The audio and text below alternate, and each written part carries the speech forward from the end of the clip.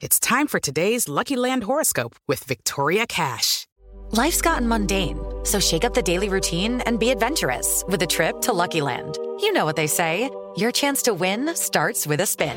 So go to LuckyLandSlots.com to play over 100 social casino-style games for free for your chance to redeem some serious prizes. Get lucky today at LuckyLandSlots.com. Available to players in the U.S., excluding Washington and Michigan. No purchase necessary. VGW Group. Void where prohibited by law. 18+. Terms and conditions apply.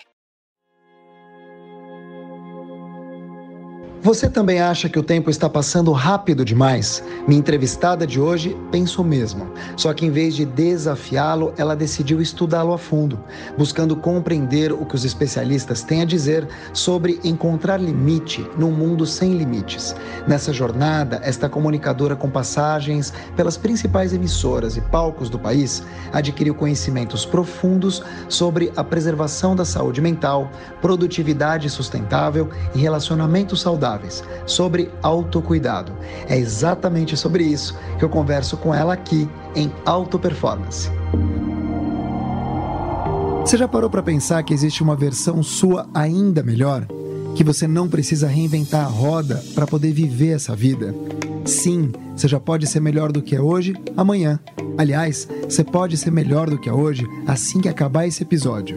Eu sou o Mark Tawil, empreendedor, comunicador multiplataforma, e este é Auto Performance Jovem Pan, um podcast semanal para inspirar você a viver a sua melhor versão. Porque a única comparação válida nessa vida é de você com você mesmo. Toda semana eu trago um convidado especial para dividir histórias, insights poderosos, bom humor e, claro, conteúdo. Fica com a gente, eu tenho certeza que você vai sair maior e melhor dessa experiência. Auto Performance Jovem Pan começa agora.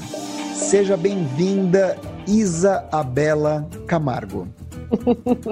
Obrigada, Mark, pelo convite e por essa deferência aí na divisão do meu nome. Você só vê em mim o que tem dentro de você. Sabia disso? Isabela, você é linda por fora, linda por dentro, uma querida, e é uma alegria te ter aqui. E eu já vou começar perguntando o subtítulo do teu livro, o nome do teu livro, Dá um Tempo, editora Principium. É teu primeiro livro, Isa?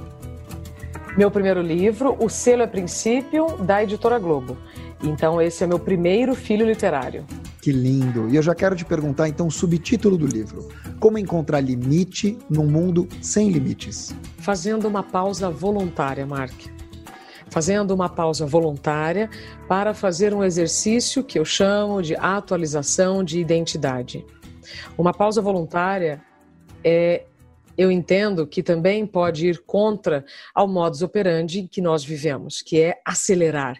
Esse mundo express que estamos, que queremos tudo rápido, cobramos tudo muito rápido, né?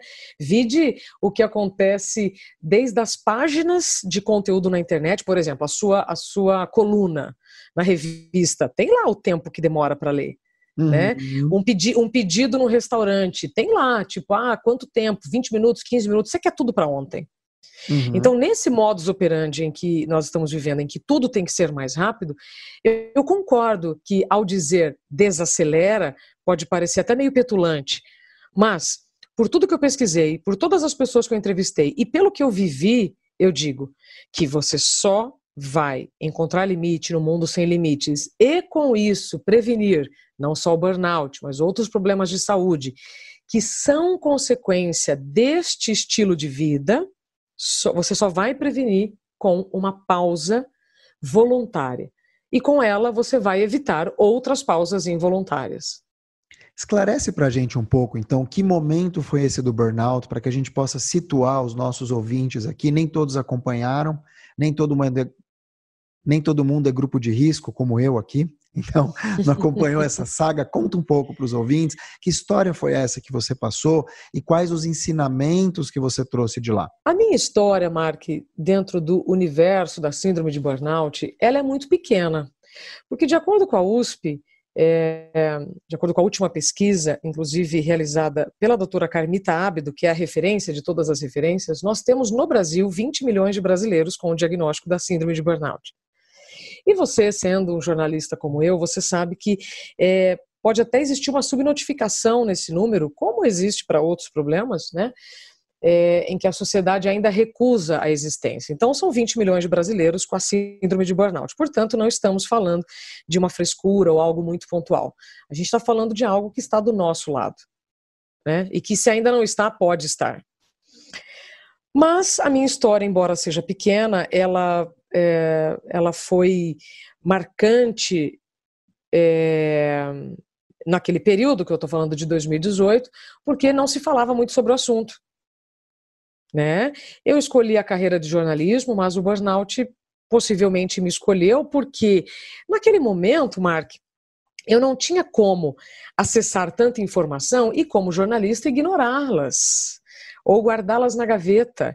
Eu tinha uma responsabilidade em explicar o que estava acontecendo, não só comigo, mas explicar, Mark, em nome de todas as pessoas que me procuraram a partir do que aconteceu comigo.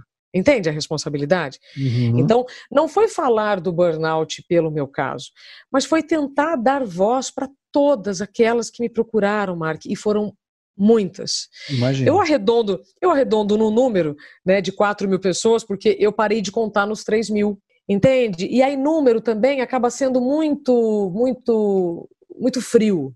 Não, foram mais de 4 mil pessoas que, na maior parte delas, amavam o que faziam e justamente por não terem encontrado o limite ou não terem observado seus limites físicos e cognitivos, acabaram tendo que ter o quê? Uma pausa involuntária. Então, o meu burnout aconteceu em 2018, eu trabalhava muito, por longos períodos, em um horário em que meu corpo não funcionava bem, e com isso eu comecei a desenvolver dezenas de problemas de saúde. Esses problemas de saúde, por longos períodos, me levaram à síndrome de burnout, que em 2019, né, foi reconhecido pela Organização Mundial da Saúde como um fenômeno que acontece dentro do ambiente profissional. É um esgotamento? Sim, esgotamento profissional. Assim como no passado nós tínhamos esgotamentos físicos, as doenças ocupacionais elas eram, na sua maior parte, relacionadas a repetições físicas, o burnout é uma repetição mental. E é quando você coloca o seu corpo, Mark, num estado de extremo estresse. E é curioso porque você já ouviu alguém dizer que uma máquina deu pane? Que você tem que resetar o computador? Várias vezes por dia. Já ouviu isso? Sim. Pronto, é isso que acontece. O burnout é um excesso de janelas abertas no computador em que você tem que dar um reset. Interessante. E aí acontece o quê? Porque quem está ouvindo pode lembrar da síndrome do pânico, quem está ouvindo pode pensar em ansiedade, um ataque de ansiedade. O burnout dá uma vez só e você reseta, ele pode voltar. Me desmistifica um pouco o burnout. Vamos lá. Lembrando, viu, Mark, que o livro não é sobre burnout. Sim, tá? O é livro, importante dar...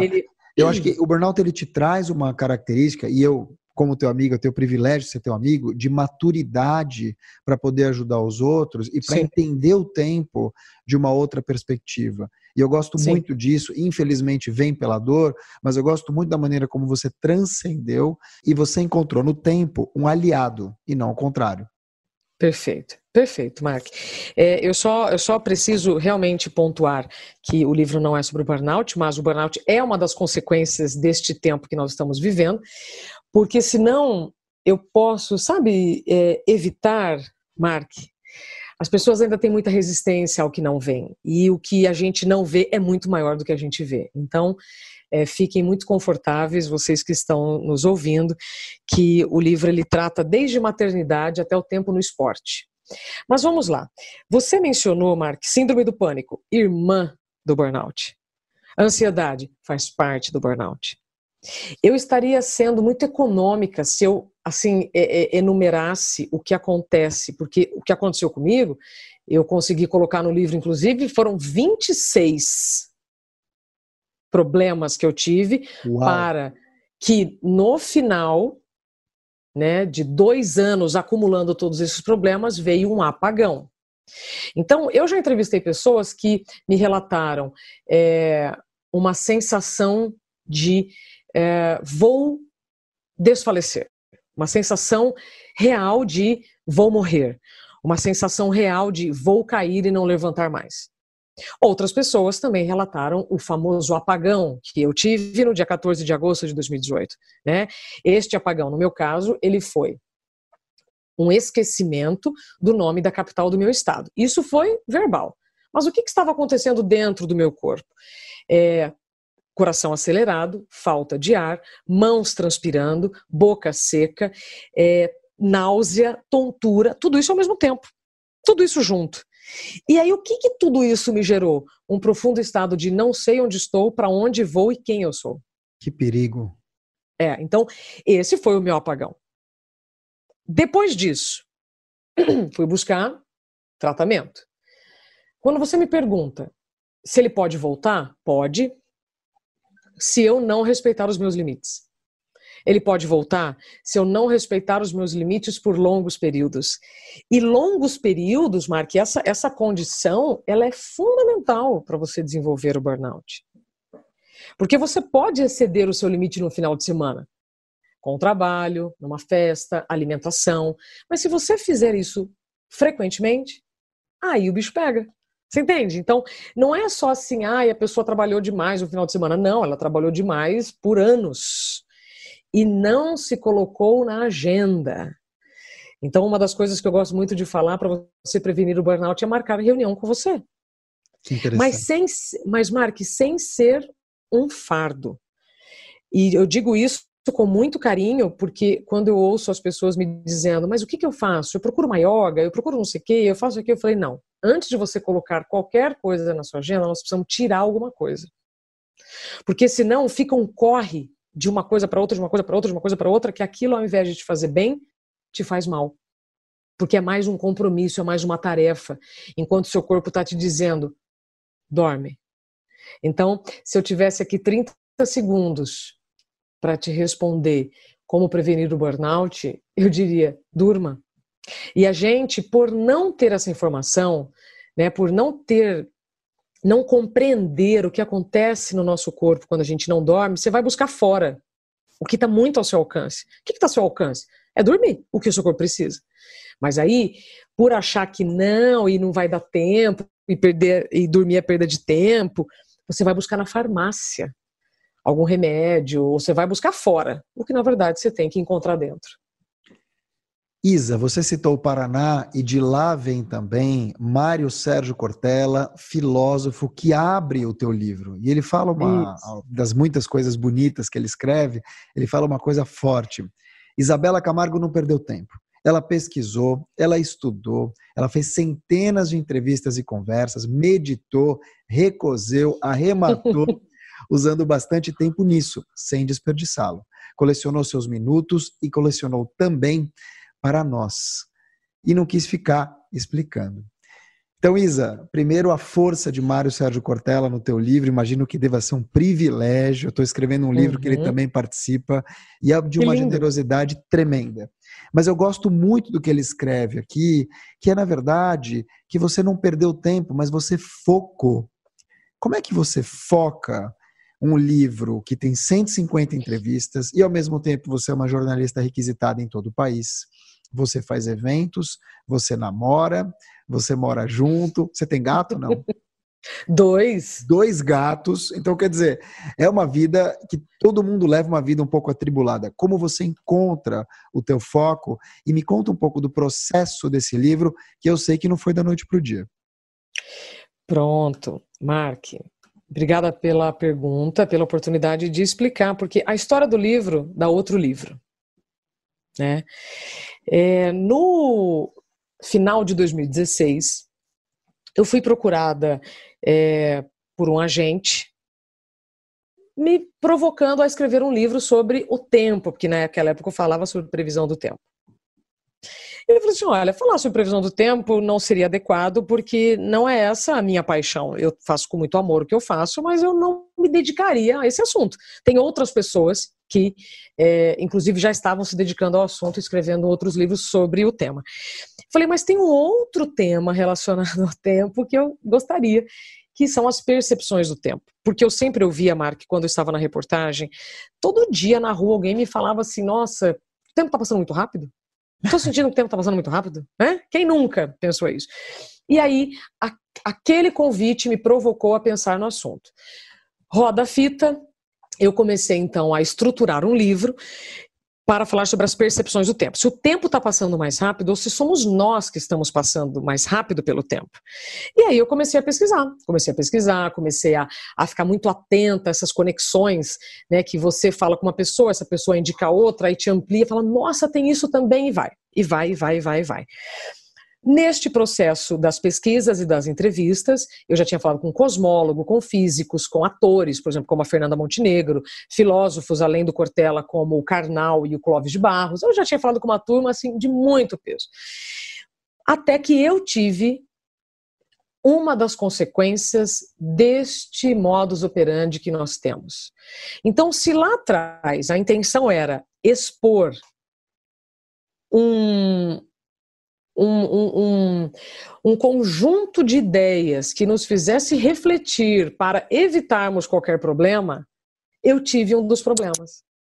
Então, é lindo por esse aspecto, né? Eu precisei viver o burnout para poder, ao final do livro, provar que tudo aquilo que eu pesquisei, busquei, etc., o resultado pode ser uma pausa involuntária neste mundo que não aceita a pausa. Nesse mundo que te coloca numa obrigação, numa condição de só acreditar que para sua carreira deslanchar, você tem que vivê-la 24 horas por dia. Então, veja, deu para entender? Então eu comecei com uma intenção, essa intenção continuou até o fim, só que aí com um elemento novo, o que eu vivi. Aí você me pergunta, como é que eu consigo hoje organizar a minha agenda? Nem todos os dias eu consigo, nem todos os dias eu fico feliz com o que eu faço, porque eu sei que se eu exceder a minha agenda, a longo prazo eu vou voltar a sentir as mesmas coisas que eu sentia. É como um diabético, que sabe que se exceder numa festa de aniversário, ele pode depois ter consequências, né? Então são problemas de saúde que não tem cura, tem controle. Percebe? Então, hoje, quem tem o burnout, se fizer um tratamento e desacelerar, volta para o jogo profissional, tá? Isso não significa que eu consiga todos os dias fazer o que eu sei que eu preciso fazer. Isso é importante também falar, Mark, senão dá uma impressão de culpa para quem não consegue. Ah, eu não consigo, né? Não consigo aliviar minha agenda. Gente, não é de um dia para o outro, porque a gente não está como está porque começamos ontem a correr, a acelerar, a encher a agenda, entende, Mark? Então, é um exercício diário, tá? E eu hoje tenho mais consciência que se um dia eu pego pesado, no dia seguinte eu vou precisar pegar mais leve. Eu gosto muito dessa tua afirmação de que você está procurando respostas para entender se o tempo está passando mais rápido ou se a gente está passando mais rápido por ele.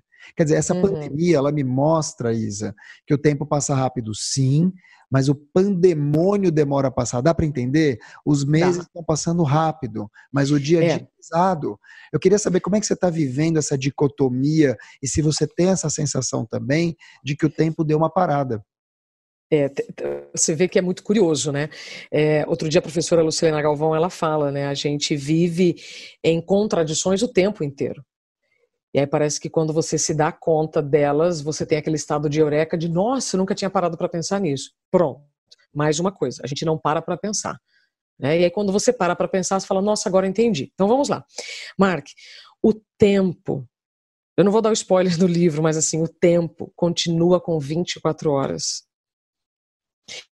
E como essas 24 horas, ela é um número que foram muitos séculos para chegar nessa média de 24 horas, a partir da translação e da rotação da Terra, isso não mudou. A Terra não está girando mais rápido em torno do próprio eixo. A Terra não está girando mais rápido em torno do Sol, né, para que o ano passe mais rápido. Então, nós precisamos aceitar que toda a tecnologia que nos traz muitos benefícios e nos poupa tempo para muitas coisas, também nos permite fazer mais coisas dentro desse tempo. Tá? Então, eu vou dar um exemplo muito rápido. Micro-ondas trouxe trouxe um ganho de tempo tremendo. Mas aí o que eu faço com essa sobra de tempo? Eu descanso? Não, eu vou fazer mais coisa, né? Se eu vou dar um outro exemplo aqui muito simples. Antes eu ia de São Paulo para o Paraná, onde minha família mora, dirigindo um carro. Dura 8 horas a viagem de carro. Hoje eu vou para o Paraná em 40 minutos de avião. O que eu faço com essas 7 horas que sobraram? Eu vou descansar? Não, eu vou fazer mais coisas. Percebe? Então é evidente que nós estamos fazendo mais coisa dentro das 24 horas. E aí vem a sensação do tempo passar mais rápido, para quem tem uma vida ativa. Que é o contrário disso, Mark? Quem está na fila do encore esperando um transplante de coração. Aí o tempo para. Aí a percepção do tempo muda totalmente. Então, você ter uma agenda cheia significa, ou você pode sentir que o tempo está passando mais rápido. Mas a hora que você está na fila do banheiro, na fila do banco, na fila do transplante, o tempo para. E aí, com essas reflexões, você vai entendendo que o excesso de tempo e a falta de tempo, se você não compreender que você é o responsável por isso,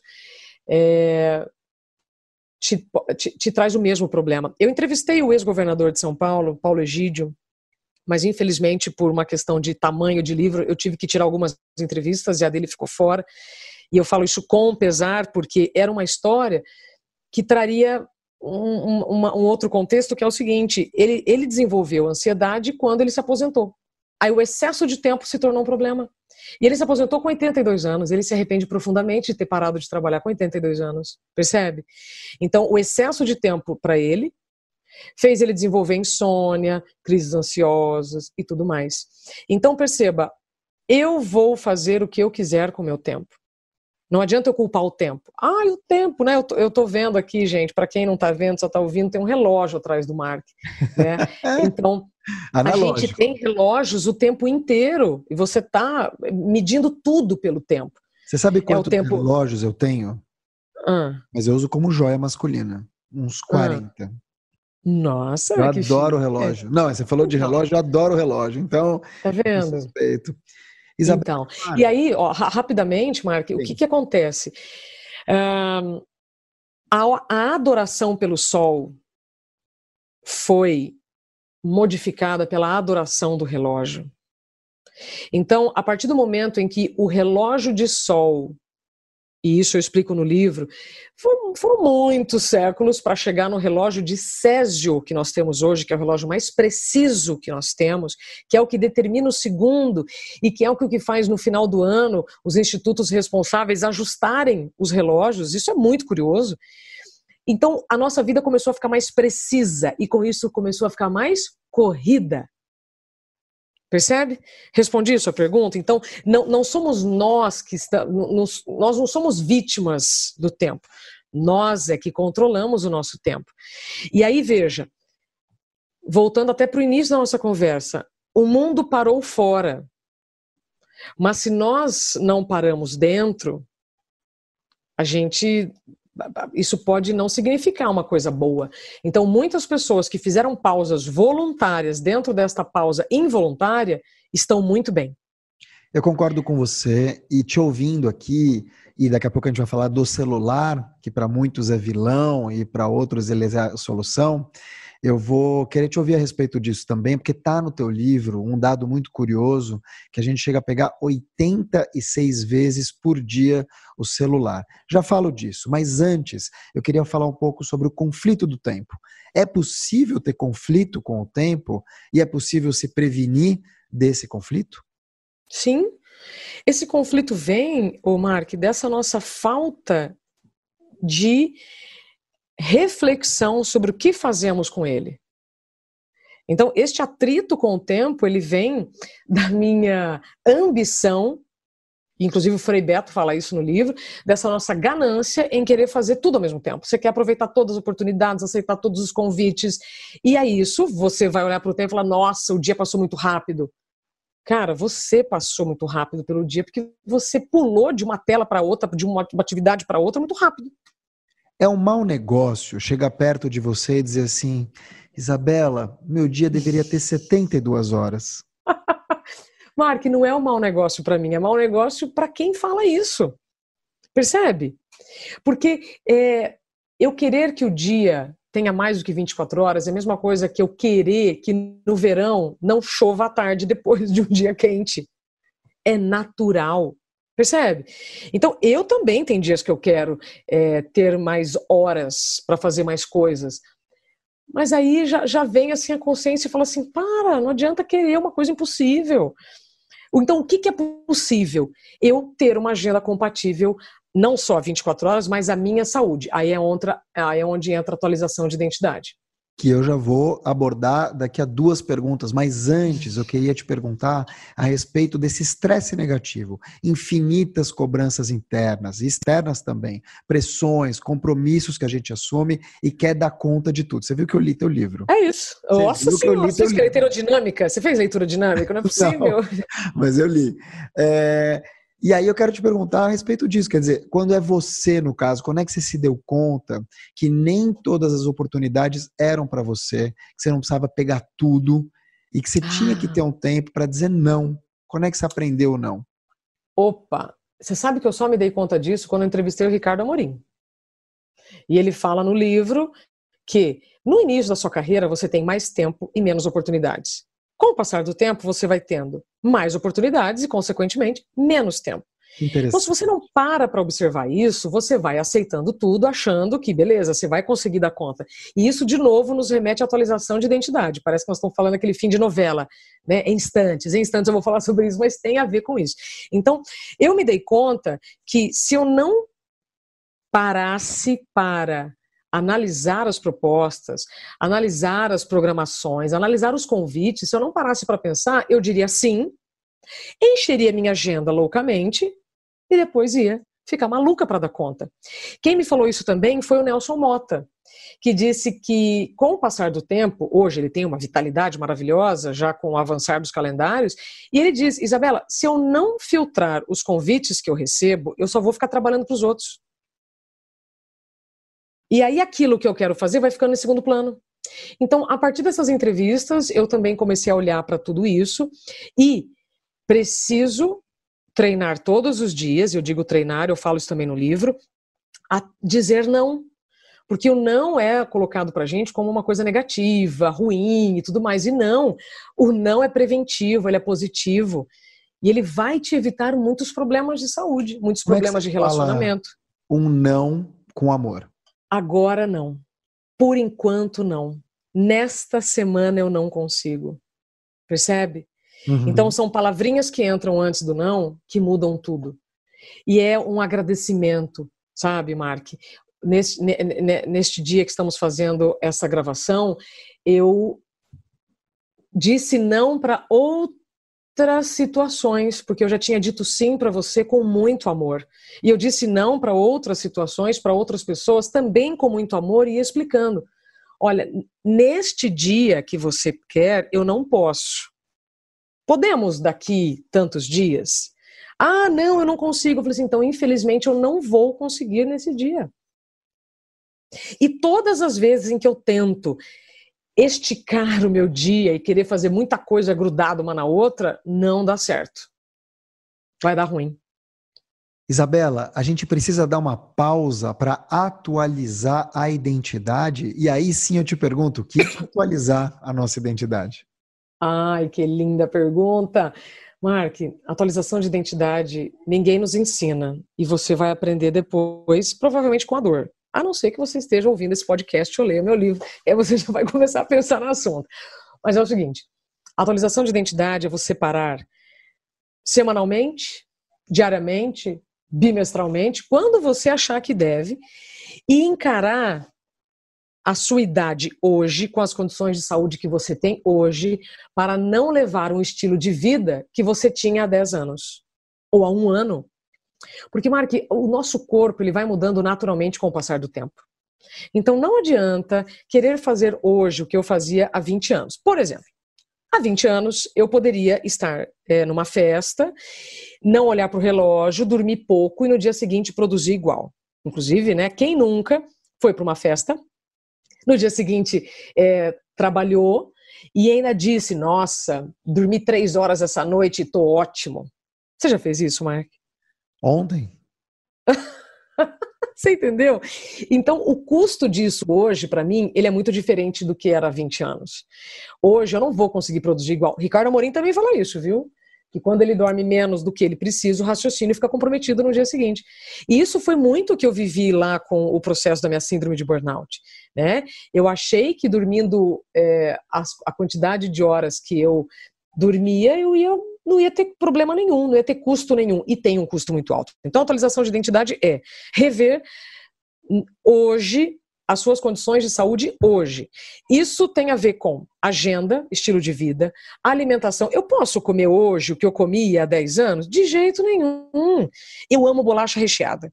Se eu comer hoje um pacote inteiro de bolacha recheada, Mark, essa bolacha recheada vai demorar muito mais tempo para sair do meu corpo do que antes, percebe? Então, eu preciso rever as minhas condições de saúde, as minhas habilidades, sabe? Então, por exemplo, antes eu podia acordar, fazer isso, e à noite estar animada ainda. Hoje não dá.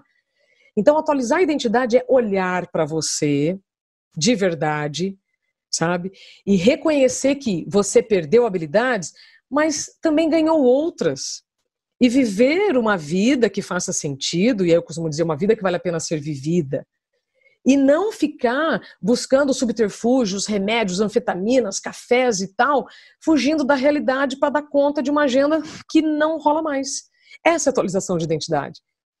É você entender o que você pode fazer hoje sem te prejudicar. Incrível, uma sensação comum, especialmente nesses tempos pandêmicos, é correr muito e sempre parecer estar no mesmo lugar, ou em débito com alguém, ou como você escreve, um débito consigo. Pela sua pesquisa, Izabella Camargo, esse é o mal dos nossos tempos, essa sensação de débito, ou sempre foi assim? Eu achei relatos, Mark, de 3 séculos antes de Cristo. 3 séculos antes de Cristo, um dramaturgo chamado Plauto, ele escreveu, e aí justamente por ser um dramaturgo, ele escreveu, e aí isso ficou preservado com o tempo, um lamento assim, que os deuses arruinem quem inventou o relógio de sol, que fragmentou meu dia pedacinho a pedacinho, e eu não consigo fazer nada.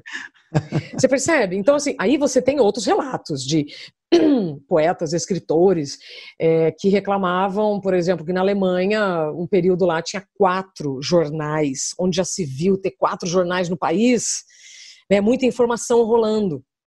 Aí você tem, por exemplo, o professor Eugênio Butti, maravilhoso, ele fala, né, sobre o que aconteceu com a gente depois da prensa móvel de Gutenberg, né, que Gutenberg fala, eu vou lançar luz na escuridão. Ele quis dizer, eu vou lançar livros, panfletos, guias que antes eram restritos a poucos grupos. E a partir do momento que você começa a distribuir mais informação, você vai preenchendo mais o seu tempo, é evidente. Então, nós temos pessoas reclamando da falta de tempo, pelo excesso de informação, pelo excesso de velocidade, já há muito tempo. É evidente que hoje essa sensação não está restrita a poucos. Essa sensação está em muitas agendas, porque estamos querendo aproveitar tudo, ver todos os conteúdos, ou produzir conteúdo o tempo inteiro, e a gente vai preenchendo muito a nossa agenda. Nos anos 90, Izabella, houve um termo criado pelo físico Alphonse Cornellat, espanhol, salvo engano, que fala sobre infoxicação, que é uma intoxicação de tanta informação. E quando teve esse período pandêmico, chamado por mim de Deus me live, porque a gente abria a geladeira e saltava uma live, ou a gaveta tinha uma live lá, minha pergunta para você é a seguinte, como é que você fez para poder depurar realmente o que valia a pena você ver e para não sofrer de infoxicação?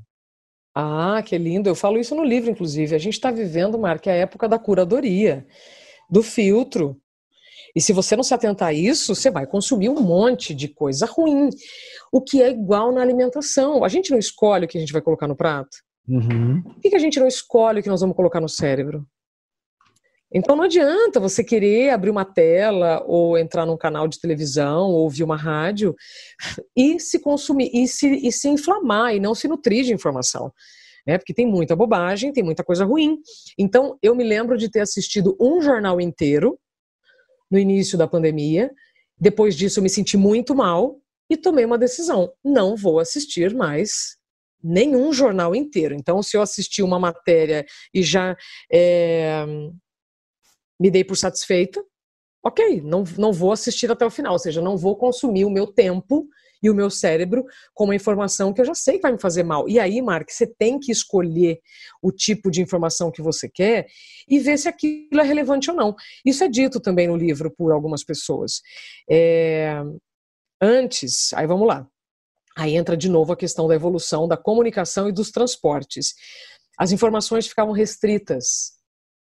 E hoje, como está tudo instantâneo, você fica sabendo das mazelas do mundo muito rápido. Então você tem os problemas da sua casa, do seu bairro, do seu estado, do seu país e do mundo de uma vez. E é bem estranho te ouvir, porque a gente vive nesse mundo que é um mundo absolutamente já imerso na tecnologia, na velocidade, e a velocidade vicia, ou pelo menos parece que vicia. Você sente o mesmo por aí? Sim, vicia, inclusive o Dr. Daniel de Barros fala isso no livro, tá? Tem pesquisas, inclusive, que já falam que o celular vicia mais do que o cigarro viciou no passado e outras coisas, tá? Então isso não é achismo. Sim, o celular vicia porque ao abrir uma tela, Mark, ou ao buscar um retorno nas suas redes sociais, em algum momento você mandou para o seu cérebro uma mensagem que isso é importante e isso é bom. E aí você vai produzir serotonina, que é como acontece com o vício de chocolate, por exemplo, né? E aí você acaba querendo buscar essa sensação o tempo inteiro. Entendeu? Então, esse excesso de tecnologia, esse excesso de internet, ele pode ser ruim, de novo, se você não tiver limites. É igual à alimentação, repito. Inclusive o Fábio Coelho, o presidente do Google, que foi ele que deu esse número, né, que você falou, esse número é muito dinâmico também, né, Mark? Esse número, para mim, ele já está até defasado, porque você tem vários institutos que vão chegando a vários números, mas, ok, na média, tá? Na média do mundo, contando com o Butão, por exemplo, que tem pouco celular, então essa média diminui. Então, essa média diminui. Tá? Mas então, assim, vão ter pessoas que vão triplicar esse número. Tem pessoas que trabalham com o aparelho, né, venda. Então, gente, uma média. Então, o Fábio Coelho, ele fala no livro que nós podemos, né, se quisermos, passar por um processo como aconteceu com a alimentação. Houve um período, não muito distante, em que nós não tínhamos a abundância de alimento que nós temos hoje. Aí, temos abundância. O que aconteceu? Todo mundo começou a comer demais. Aí vieram os problemas consequentes do excesso de alimentos, calóricos, tal. Aí vieram os processos dos veganos, dos que comem um tipo de alimento e tal. Você percebe? Então, com a internet vai acontecer a mesma coisa. Ou nós vamos escolher melhor o que nós vamos consumir. Pessoal, passou um gato em cima do... o Marty McFly. Por isso que eu dei essa pausa, não foi pausa dramática, não. Então, assim, ou nós vamos escolher o que vamos consumir, ou ficaremos obesos de informação. O Gianetti me deu uma frase, Mark, que para mim resume tudo. Obesos de informação, famintos de sentido. Tá? Então, agora, eu dei uma pausa para internalizar isso.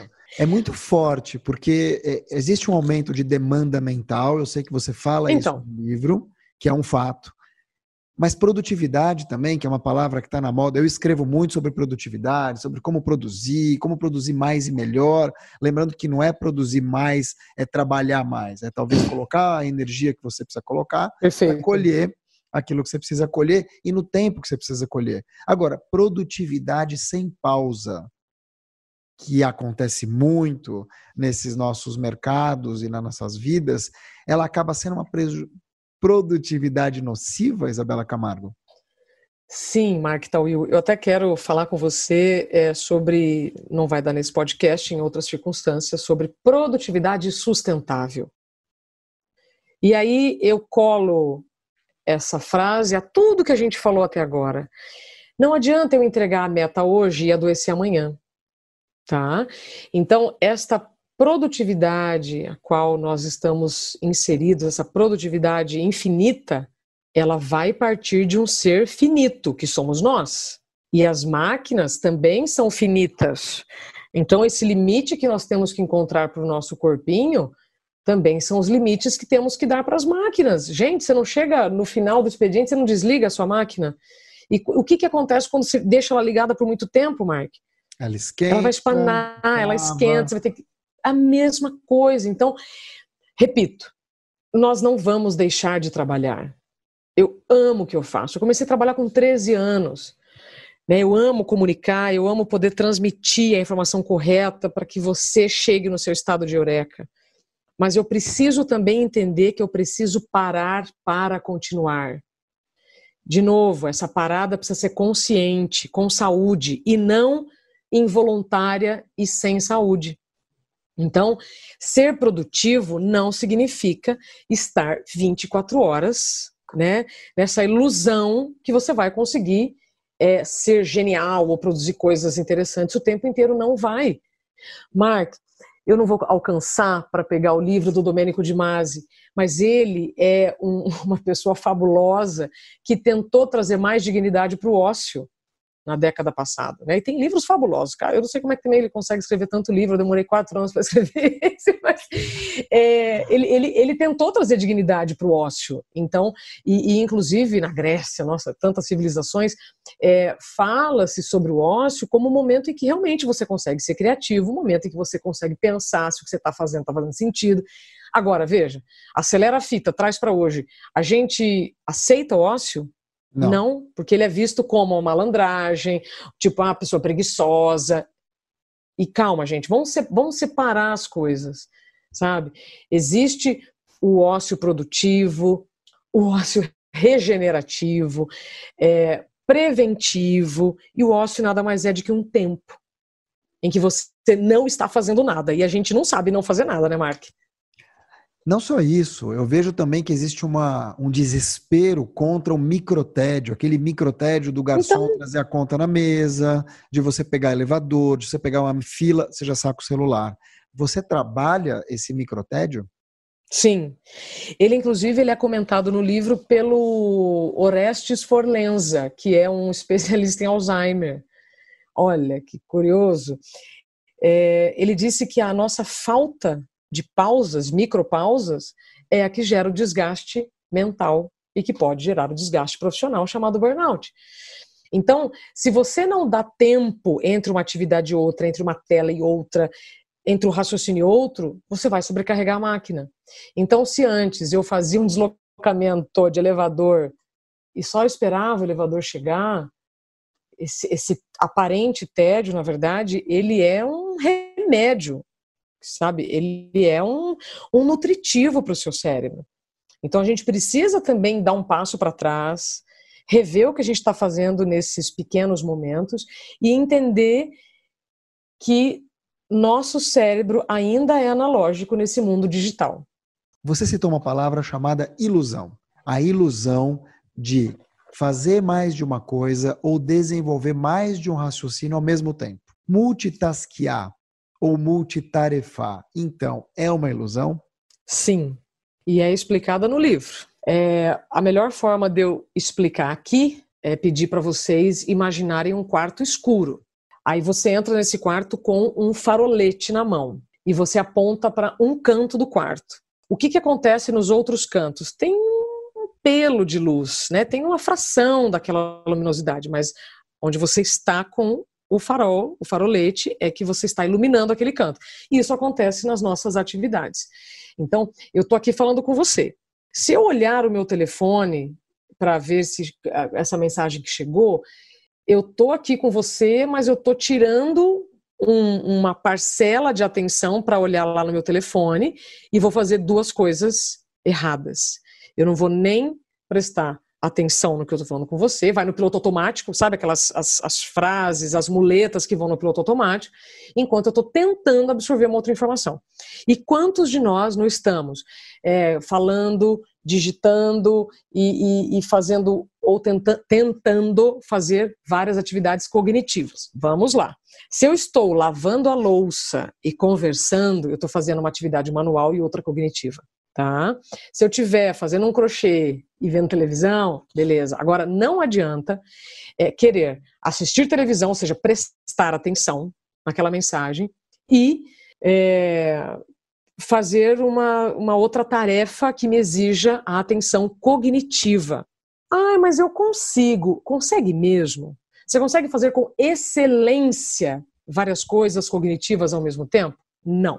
E isso é explicado também lá no livro por médicos. Tá? Então, é uma ilusão que nos vendem como se fosse possível. Então, nessa tentativa, Mark, você gasta muita energia e uma energia que vai ser muito importante para outras áreas da sua vida.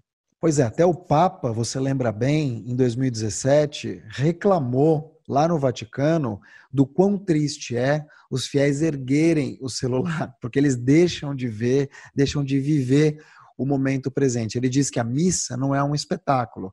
Agora, um museu é espetáculo, e as crianças entram lá e ficam no celular. Você percebe também que existe uma questão geracional?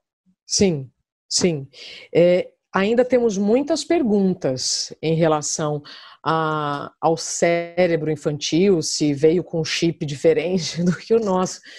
Mas você também percebe, Mark, quando eu digo assim, o nosso cérebro analógico nesse mundo digital, isso eu não estou tirando da minha cabeça, isso foram especialistas que me disseram e que mostram que nós temos poucos avanços daquele homenzinho que vivia dentro das cavernas, tá? Tivemos avanços, mas não todos que a gente gostaria de ter para viver nesse mundo tecnológico instantâneo e infinito, telas infinitas, conteúdos infinitos e tal. Então, eu entendo que as crianças estão com capacidades que nós, adultos, ainda não temos. Pode ser que a gente desenvolva, pode, mas hoje, nós adultos, década de 60, 70, 50, 80, ainda não temos as mesmas habilidades que essas crianças. E aí tem uma coisa que uma especialista diz lá, Mark, doutora Camila Magalhães, e ela explica assim, a gente também não sabe o que vai acontecer com essas crianças. A gente não sabe também, com esse excesso de telas para elas, o que vai acontecer. Então, o tempo vai dizer se essa atitude das crianças vai trazer consequências ruins lá na frente. Olha, como Entendeu? pai de duas que passam boa parte do dia assistindo a televisão, especialmente agora, ao tablet e também ao celular, eu prefiro te responder isso daqui a alguns anos. Porque agora você não me colocou uma pulga atrás da orelha, você me colocou um fusca atrás da orelha. Isa, quanto custa a sua hora? Não quero saber. Mas esse é um dos capítulos do teu livro. Eu queria entender, você diz assim, imagine se uma peça de roupa custasse 30 horas em vez de um valor em dinheiro. Como é que você lidaria se os preços de produtos e serviços fossem calculados por horas de vida? A gente ainda perde muito tempo sem entender quanto custa a nossa hora, Isa? Sim, isso é cultural, Mark. Nos Estados Unidos, a questão da hora fica um pouco mais clara, né? Lá você ganha por hora, né? Aqui não, aqui você recebe por mês. Tirando os freelancers e tal, mas na média, tá, gente? Estou falando aqui geral. A gente recebe por mês. O que acontece, Mark? São poucas pessoas que conseguem ter claro quanto custa a sua hora. E isso é fundamental para você não desperdiçar o que você ganha de dinheiro em coisas que você ou não vai usar muito, né, vai usar muito pouco, porque você está despendendo ali as horas que você trabalhou. Vou tentar dizer de uma outra maneira. Se eu não sei quanto custa a minha hora, pode ser que eu compre algo ou gaste o que eu trabalhei em um ano ou em um mês em algo que não vai ser tão relevante para mim. Faz sentido? Então, por exemplo, o exercício que eu proponho no livro é pegue o que você ganha por mês e divida pelo número de horas. Uma conta assim, a grosso modo, tá? E aí você vai saber quanto custa a sua hora. Para que você, quando chegar na frente de uma coisa que você tá tipo, ai, que legal, vou comprar esse vestido, você vai falar, nossa, mas eu vou estar usando 2 dias da minha saúde, da minha vida, que é finita, para comprar. Vale a pena? Não sei. É uma questão subjetiva. Mas, o que acontece? Dificilmente nós brasileiros pensamos, na hora de gastar, quanto aquilo custou da minha saúde. Faz sentido? Completamente. Izabella, você é uma mulher nova, cheia de vigor, você é uma mulher que vai ter muitas décadas pela frente.